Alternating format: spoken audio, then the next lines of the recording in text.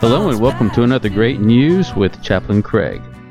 Do you remember an instance where your health was so bad that there was no choice but to go to ER and stay at a hospital? And as your health deteriorated, did you voice your protest and share that you refused to go because there are nothing but sick people in there? Many of us have gone into a church and felt unwelcomed, or seen people in church who in other places have not acted much like church members should act. And so it began, the church aversion syndrome. Many will not go to church because the church is full of sinners and hypocrites. The catch-22 is, I am one of those sinners, and so are you. And you. We all are. The Bible tells us so. In reverse, the church might just come to you.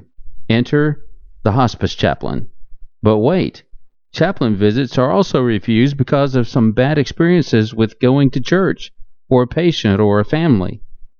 Did that chaplain go to your church too? I get word from our nurses that the people who have refused chaplain visits are the ones who need the visits in the worst way.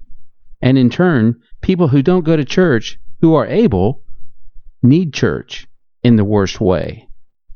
As hospitals are a place where people go for healing, so is the church for the sinner.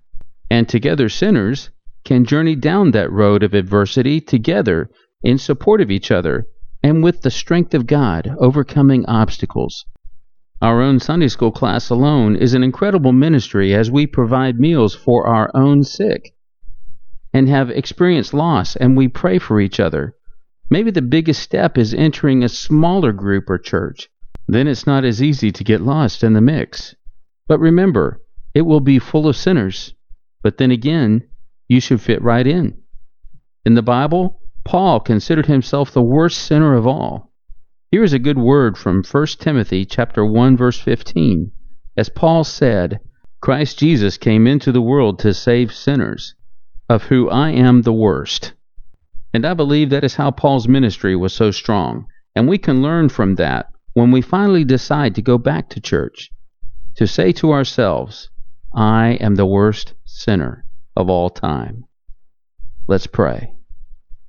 God, I am a sinner, present and accounted for, but I am forgiven through your Son, and let me not forget that so are those at church.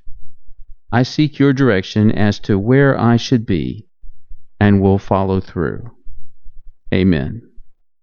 You have been listening to Chaplain Craig with Great News, the worst sinner of all time.